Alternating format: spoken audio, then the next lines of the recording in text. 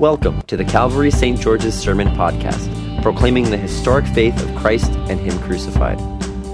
These podcasts are recorded and produced by the parish of Calvary St. George's in the city of New York. For more information, head to calvarystgeorges.org. Well, you and I have made it. Congratulations. You and I have made it through an entire year. And I say that because this is, as Jay said a few minutes ago, the last Sunday in the church year. It's all over as of this service.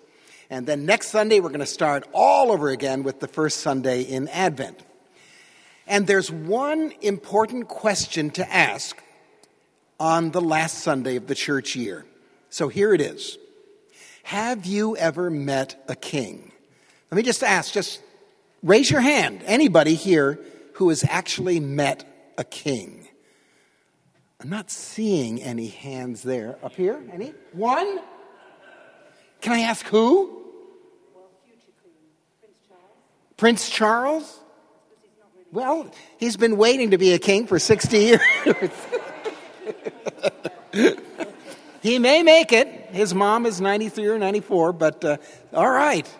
Well, I asked that question because this morning we are giving thanks for Jesus in his role as our king. Christ the King is always the focus on the last Sunday in the church year. Now, my own experience of kings is limited to one evening almost 50 years ago.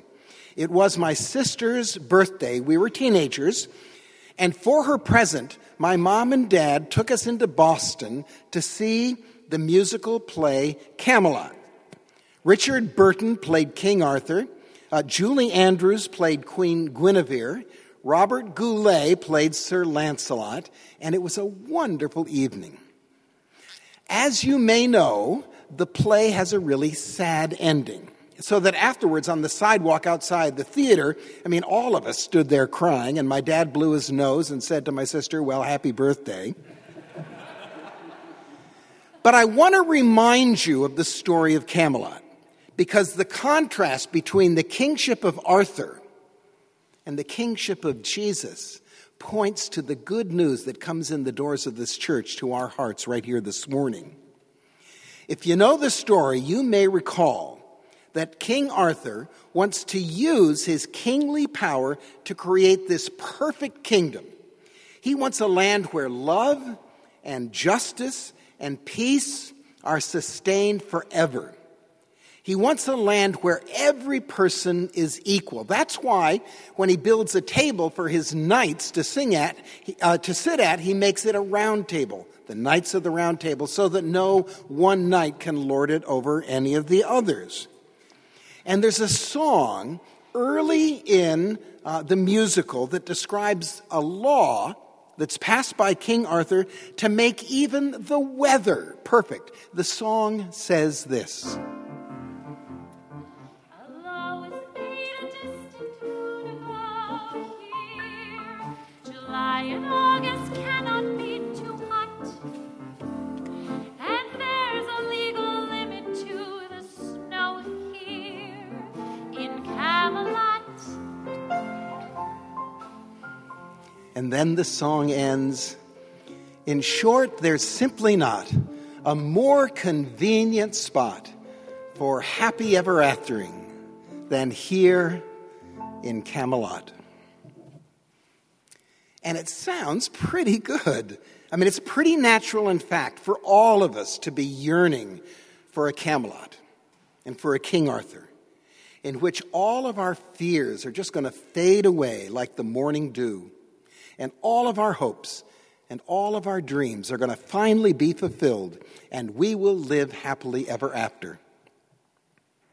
Well, even if you don't know the story, it probably won't come as much of a surprise to learn that Arthur gets into trouble.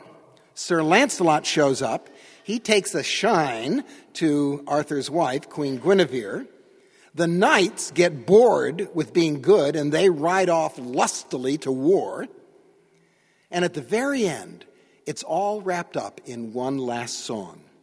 Camelot has been destroyed, The king has been defeated, and the curtain falls on a battlefield as Arthur is dying. He's been mortally wounded by Lancelot. And in this final moment, King Arthur turns to a young court page and he sings this. Each evening from December to December, before you drift to sleep upon your cot, think back on all the tales that you'll remember of Camelot. Ask every person if he's heard the story, and tell it strong and clear if he has not,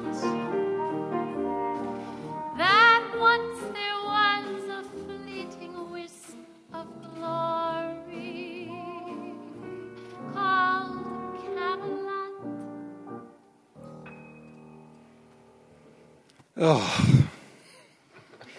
Well, I mean, no wonder all of us were crying at the end of the play. And all of us standing out there on that sidewalk with my sister and my mom and dad, we would be crying not just for the sad ending of a play. We would be crying for all of the Camelots and all of the fleeting wisps of glory that have faded. And the phrase, "It's too late," might become our mantra. Too late in a faded Camelot to get that education you wish you always had.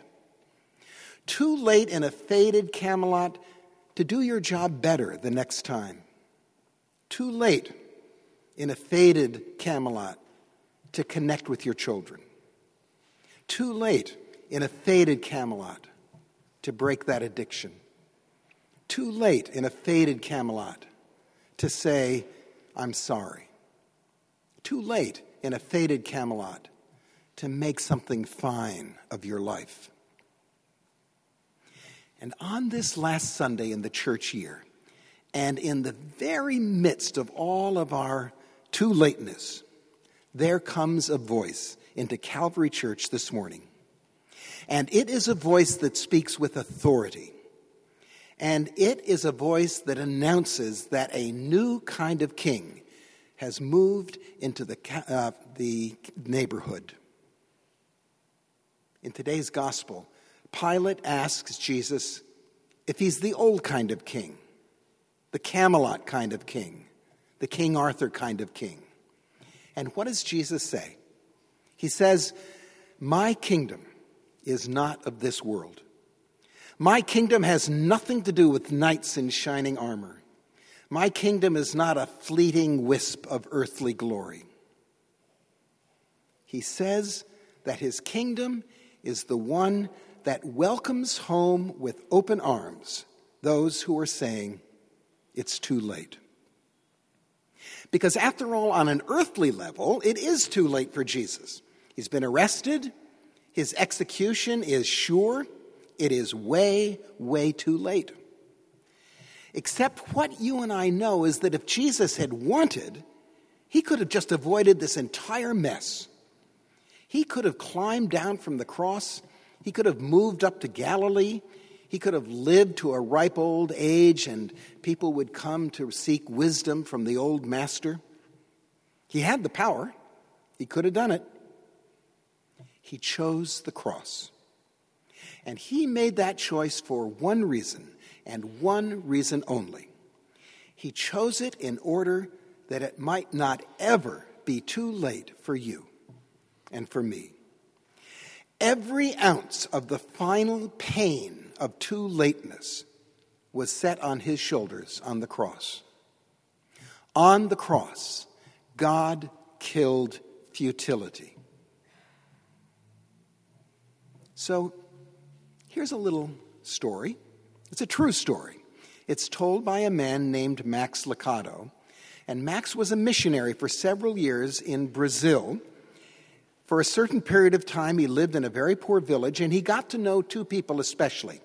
a woman named Maria and her young daughter, Rosa. Maria's husband had died when Rosa was a little girl. And then 15 years later, when Rosa was old enough to help to work with her mother, she didn't. Rosa did not want to work.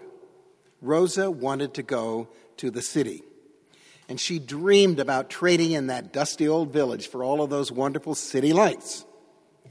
And Maria, the mom, would tell Rosa with a kind of pleading in her voice what it was really like there in the city. People won't know you in the city. Jobs are hard to find. What would you do for a living? And the fact was that Maria knew exactly what Rosa would have to do for a living, what she would have to do to survive. And that's why Maria cried out one morning when she woke up and she found that Rosa's bed was empty. She threw on some clothes, she gathered up all the money she could find, she ran out of the house, and on her way to the bus stop, she went into a drugstore. And she sat down in a photography booth, one of those old booths where you used to be able to take your picture. And she spent all that she had on pictures of herself. And then with the photos, she got on the bus. Maria knew that Rosa had no way of earning money. And she also knew that when pride meets hunger, human beings will do things that normally are unthinkable. And so Maria began her search in bars and in hotels and in nightclubs. And she always left her photograph taped to a bathroom mirror, tacked on a hotel bulletin board, stuck to a phone booth. And then the pictures and the money ran out, and Maria went home. And several weeks later, Maria came down some hotel stairs. And her lovely face was just exhausted. And her brown eyes radiated a kind of pain, a kind of fear. And her laughter was gone, and her visions of life in the big city had really turned into nightmares. Over and over in the past few days, she had longed to trade in those countless beds for her own bed at home. But in a lot of different ways, it was too late. It was way too late. When Rosa got to the bottom of the hotel stairs, her eyes spotted a familiar face. And there on the lobby mirror was a photograph of her mother. And she walked across, and she pulled off the photo, and she turned it over, and she found these words written on the back of the photo. Whatever you have done, whatever you have become, it doesn't matter. I love you. Please come home. And she did. For Rosa, for you, for me, there is the voice of a new king here in this church this morning. It is a king who has traded a crown for a cross, and is a king who says, I love you. Please come home. Come home to the ending of your futility. Come home to the beginnings of your hope. All you have to do is ask, because in the kingdom of God, it is never too late. Amen. Thank you for listening to our sermon podcast, produced and recorded at the parish of Calvary St. George's in the city of New York. If you feel led to support the continuing ministry of the parish, you can make an online donation at calvarystgeorges.org/giving. Thank you.